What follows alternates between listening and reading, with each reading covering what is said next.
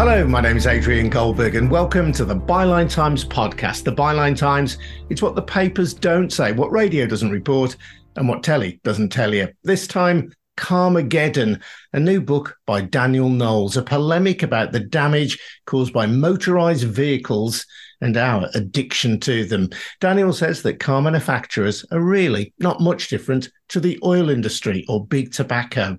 He explores the racialised road building that helps segregate the United States, discusses how UK cities were rebuilt after the Second World War in ways that militated against pedestrians, and looks at the urban areas pointing the way to a car-free future. Top gear, it is not.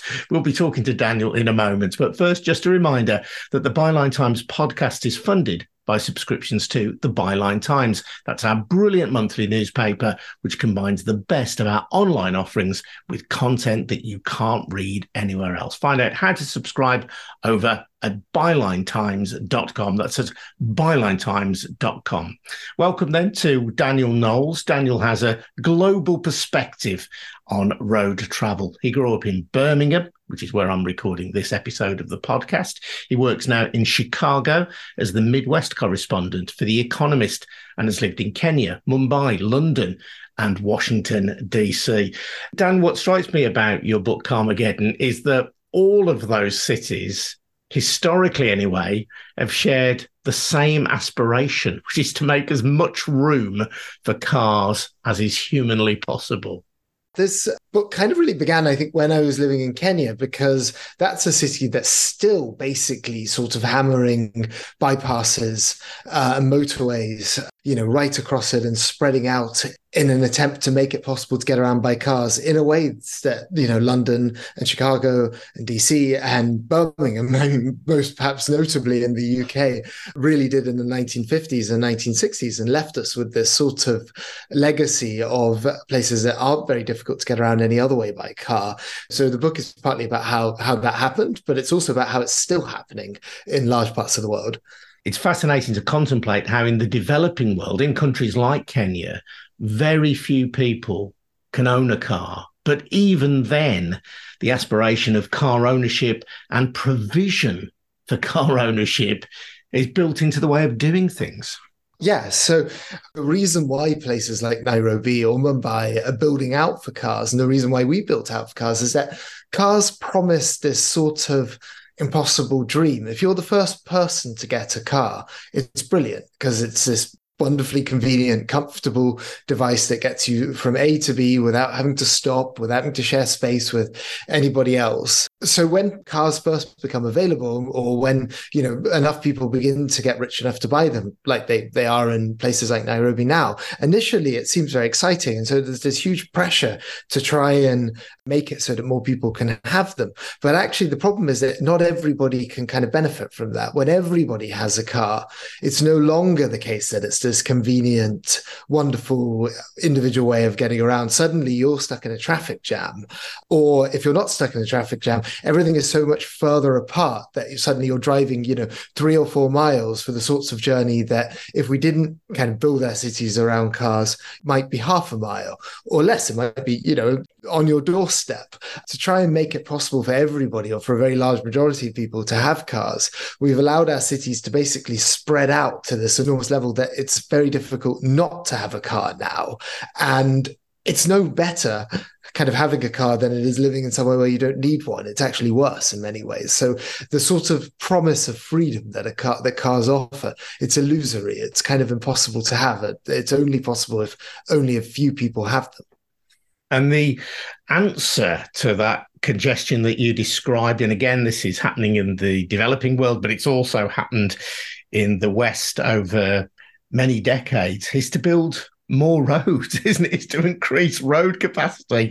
And it's a zero-sum game, because you build more roads, you generate more traffic. You also generate more housing, more industry that goes alongside it.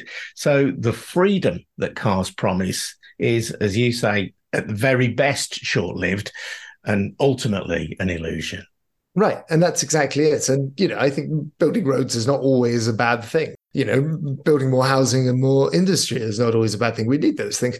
But what we've done is expand our roads so much that rather than just, kind of having more housing or more space, everything's spread out, everything's further apart. And as you expand the road capacity, people just end up driving further, and you end up with just as much traffic as you had before. And people are driving these enormous distances, and you can see this in how far people commute in the UK. But I mean, here in the US, the average person is driving something like 40 miles each way a day. It's wild.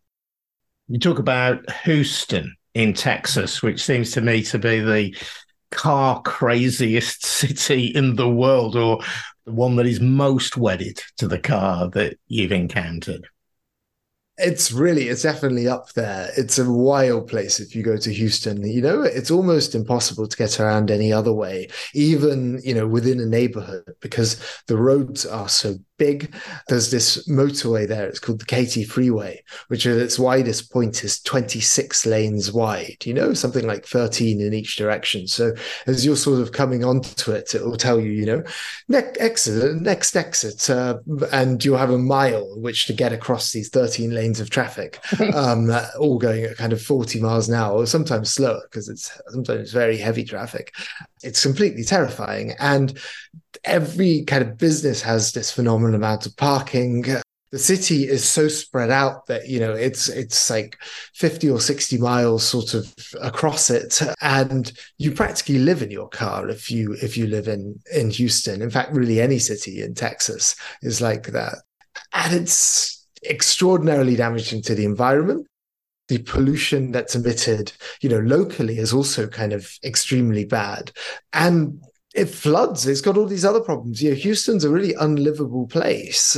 And yet that's kind of what's growing. It's one of the fastest growing cities in America because it keeps spreading out along these roads. And it's become so difficult to build upwards in cities, that people really would prefer to live in, like New York City or DC or San Francisco. Those cities are sort of struggling to expand because they don't build new housing. And meanwhile, Houston builds all this new housing, but it's ever further apart. And people have these phenomenal commutes. And they, as I said, they practically live in their cars and they're not any better off for it. But it's where they're kind of forced to go by the economic system that we've created. And we've done this by law. It's not just a free market thing. This is the result of kind of government decisions. And one of the government decisions is driven by the economics of car production. This is true in the United Kingdom. It's true in mainland Europe. It's obviously true in the United States, where I know you've looked at Detroit, for example, as a case study. But the city where you grew up and where I still live, Birmingham, had a massive car factory at Longbridge, known as the Austin, and later the Rover car plant. We still have in the West Midlands Jaguar Land Rover, and the government has ensured the continued existence of Jaguar Land Rover by subsidising a gigafactory to ensure that electric car batteries can be built and are accessible in the West Midlands. So it isn't just about giving freedom, in inverted commas, to motorists, is it? It is about creating jobs. And you're not seen as a grown-up economy unless you're making loads and loads of cars. There is this intense kind of political love of the car industry, which I sort of struggle to explain on some levels. It does generally, the jobs at car factories are relatively good jobs, and they are available, often to working class people who perhaps left school without getting a degree, and they can get a strong kind of unionized job. But lots of jobs for engineers, they're often in cities that have kind of struggled otherwise. So I guess that's why. But, the oil industry also generates a lot of really high-paying jobs. And I think we have, in pursuit of that kind of supporting those jobs, supporting the car industry, we've kind of let ourselves be blinded to some of the problems that having so many cars creates. I'm not against all cars. I don't want to ban them. Even a militant like me thinks that they can still be useful, but we have so many of them. And when we rebuilt the entire world around people having to have cars, and that's completely backwards. We should be in favor of car industry jobs insofar as kind of people need cars. But what we've actually done to try and, in part to help the car industry is passed all these laws that essentially kind of protect them from the consequences of the damage that they do, whether that is the fact that we essentially provide the roads and the road space and the parking spaces that cars require for free, at taxpayer expense. That's one of the very biggest ways. But there are also things like we allow car manufacturers to sell vehicles that, get up to 140, 150 miles an hour, when the speed limits are 70, which leads to a lot of unnecessary pollution and crash deaths. So we kind of cosset them. We need to be a bit more skeptical of the car industry, and not see the downsides as well as the upsides. When you describe the sprawl that is created by a society built around cars, of course, it's very easy to forget that perhaps in the 1940s and 50s, when many of the US cities that you're talking about were growing, and places like Birmingham and Coventry in the West Midlands were growing, we did have factories usually based in inner cities that belched out pollution. So part of the argument for encouraging people to move away from the inner city into the suburbs was that it would be cleaner, fresher air. Now, of course, there's an irony, because if you've got a car-based economy, you are creating pollution as a result of those cars. But it wasn't just about the car, was it? There was a thinking behind it that people could move to greener areas where their health would be better.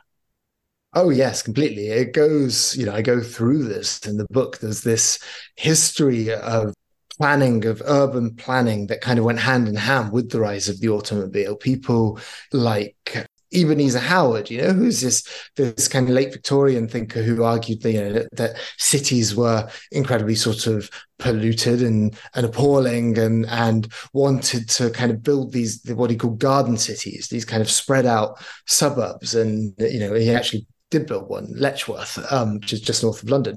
But there was this quite kind of anti-urban moment that really peaked, I think, in the 1950s.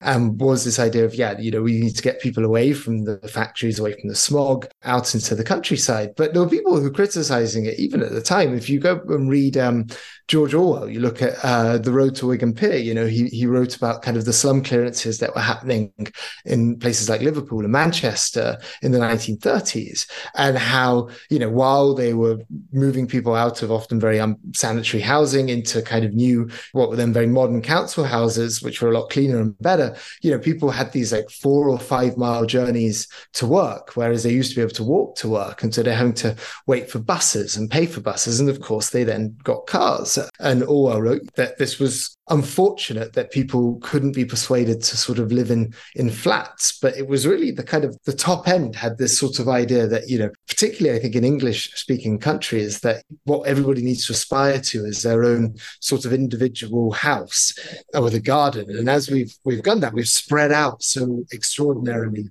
far that people have these enormous commutes. Some of those council estates that were built, in the 40s and 50s are often very isolating places that are very far from the jobs still today. One thing that I took from the book was your description of racialized road building. I thought that was a really fascinating area. In the southern United States, the Jim Crow laws after slavery was abolished made it a pretty unappealing place to live. So many Black people who used to work on the plantations headed to the cities of the North. But the phenomenon of white flight was engineered through roads and ensured segregation in terms of where people lived, even in supposedly more liberal areas of the States. Yeah, absolutely. And I think one of the reasons why American cities now are so car-centric, why you have these places that are impossible to get around any other way, where sometimes you literally can't walk, it's to do with that combination of the kind of rise of car ownership and racism. Cities here, I live near one of them, literally just jammed motorways through kind of neighborhoods where people lived, and they used them as barriers. They used motorways to create artificial sorts of barriers, like practically like rivers that people struggled to cross, so that people couldn't cross from predominantly Black areas into white areas. The result of this, was that white people then left cities and moved out to these very car-centric suburbs, which Black people often Even after the Civil Rights Act passed, they often couldn't move there because they couldn't afford to move there. And cities themselves were sort of hollowed out and suffered all of these social problems that come from, when you lose so much population, you have derelict buildings, you don't have enough jobs, you have high unemployment. So much of kind of America's urban problems come from this decision, and it was a consciously made decision, although I don't think people quite recognized what would be the result. But this consciously made decision to prioritize the individual car and to put roads through cities in a way that enabled white flight, and combined with the racism of the time, to kind of ensure that segregation carried on, even as you had this enormous migration of African Americans from rural South up to cities in the North. So America got it worse. If you look at American cities 100 years ago, they weren't that much unlike European cities. They had generally were densely populated. They had good public transport. They were places you could walk around, you could get around without having to have a car. And they were sacked, they were ruined. And racism was, I think, a lot of the reason why it was so much worse, that process in the US than it was in Europe. What strikes me about the book is your very restrained but clear polemical anger at the domination of the car. What drives that anger?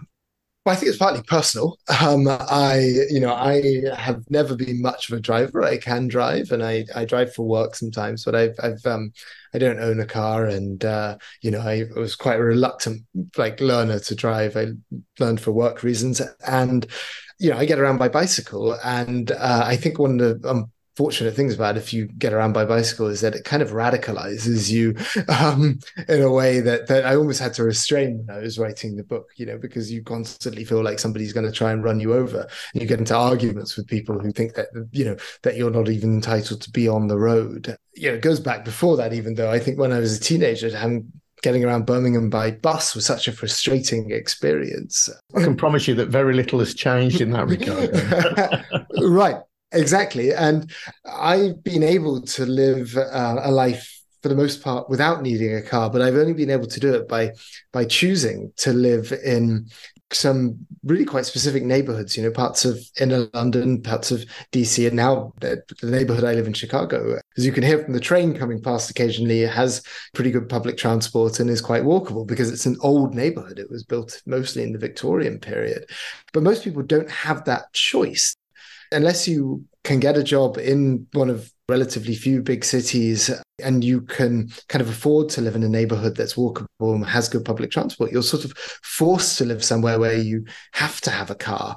So it's not a kind of hatred of cars per se. I think if people want to have cars and they want to spend their money on cars, good for them. But car drivers are kind of subsidized to this enormous degree. And every other form of getting around, every other form of living is consequently sort of made harder and more expensive, even though it's better for the environment. It's better, I think, socially. I personally think it's better for your mental health, for example, to be able to walk. It's better for your physical health to live somewhere that you don't just get in your car every time you need to go somewhere. So it makes me angry that people don't have that choice. I don't blame individual car drivers for the most part, although I have a bit of a think about BMW drivers that I'm more suspicious of. But in general, people buy cars because they're forced to by the kind of laws and the infrastructure that we built out. And the anger, I think, comes from the fact that it's so difficult to make any other choices. But what would you describe as the key downsides of this explosion in car ownership? We've talked about the social issues. Is it about pollution? Is it about climate change? I think it's about all of these things. I mean, climate change, I think, is one of the reasons why it's become very urgent and why I hope this is a good time to be writing this book, to be selling this book, is that car emissions, the transport emissions, are the really the fastest rising source of CO2 emissions. We're managing quite effectively to kind of electrify our grids, to reduce the amount of energy that industry uses, that we use in our homes, that sort of thing. But the amount of kind of fuel that we're burning, driving around, keeps going up. And that's still the case even now with kind of electric cars. So I think we sort of need to turn the corner there. And I worry also that a lot of big changes coming in. We're trying to change our cars to be electrified and that sort of thing. And I think now there's a risk that we end up with even more cars on the road, and the congestion, the difficulty of getting around any other way, the costs to our local city economies that congestion imposes, the costs of people dying in car crashes. It's like 2,000 people a year in the UK. It's 43,000 people last year in the United States. It's over 1 million people worldwide being killed in car crashes. These kind of costs that we've sort of got used to and accepted, but we really ought to be trying to reduce at the moment. And at a time when we're all changing our cars, I think we should be trying to think about how we can get by with fewer cars, how we can rebuild a little bit so that we don't need to drive as much as we all do. I was intrigued by what you said, that people are forced to have cars. Now, at the recent Uxbridge by-election, the Conservatives beat off Labour, much to the surprise of most commentators, because of this row over the ultra-low emission zone, which the London Mayor Sadiq Khan wants to expand to outer London. In the part of South Birmingham, where I live, there has been huge disagreement over the introduction of LTNs, low traffic neighbourhoods. And people who are opposed to these kind of measures do mobilise around the flag of freedom. You're stopping me enjoying the freedom to get into my car and go where I like. It feeds into conspiracy theories that we've discussed on the podcast before, suggestions that the World Economic Forum is somehow behind this, and that these are the routes towards some kind of global government that would keep people penned into their local areas. And I almost get where they're coming from. I mean, I was surprised too, I think, by the strength of the reaction in Uxbridge in that by-election, because it is only, 1 in 10 cars, I think, that are affected by the ULEZ there. But I think there is this fear that's quite widespread that people like me are coming for your cars. And I think if you do live somewhere, like Uxbridge, like outer London, or, parts of Birmingham, particularly maybe some of the outer parts of Birmingham, but, Birmingham is a very car-centric city, so people have these views even relatively central, that if you've got used to using your car for everything, you've owned a car, you're literally financially invested in a car, and your neighborhood is built in such a way that it's difficult to get around without a car, the buses are unreliable, everything's quite far apart, then kind of reducing your ability to drive does feel like an imposition on freedom. And the argument that I've been trying to make, that I hope the book makes, but I'm trying to make more generally, is that cities don't have to look like they currently look. And if you do reduce the cars, you do reduce people's freedom to drive.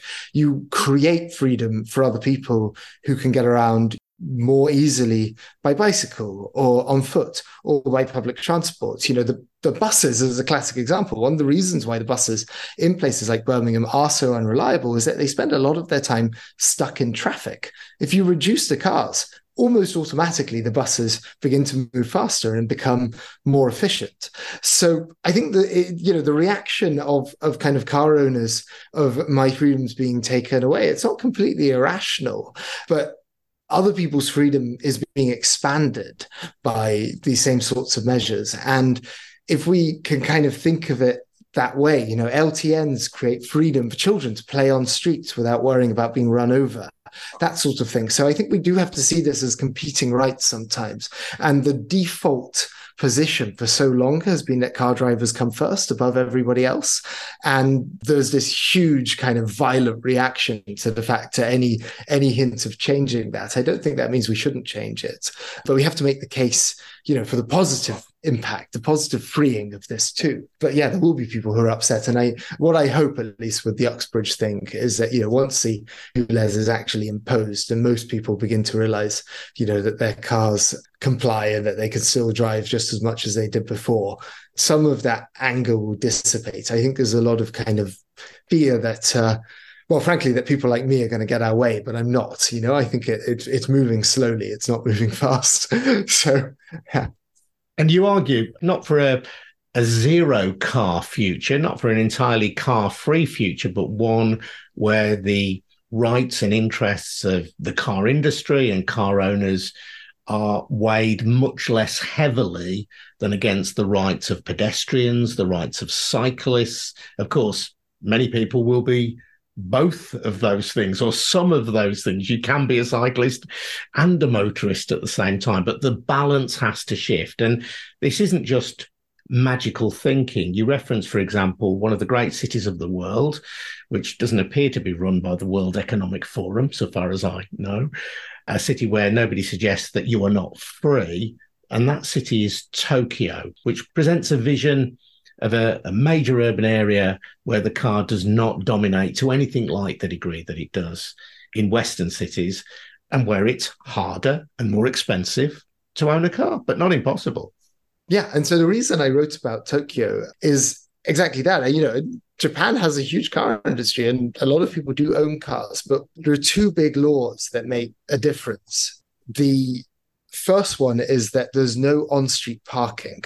So if you want to park your car, you have to pay for parking. And, in a business, if it wants to have parking spaces, has to kind of provide them itself. And so a lot don't, particularly in bigger cities, especially in Tokyo. If you want to own a car, you have to show that you have your own parking space, that you have a garage or that you have an off-street parking space for yourself before you're even allowed to buy the car.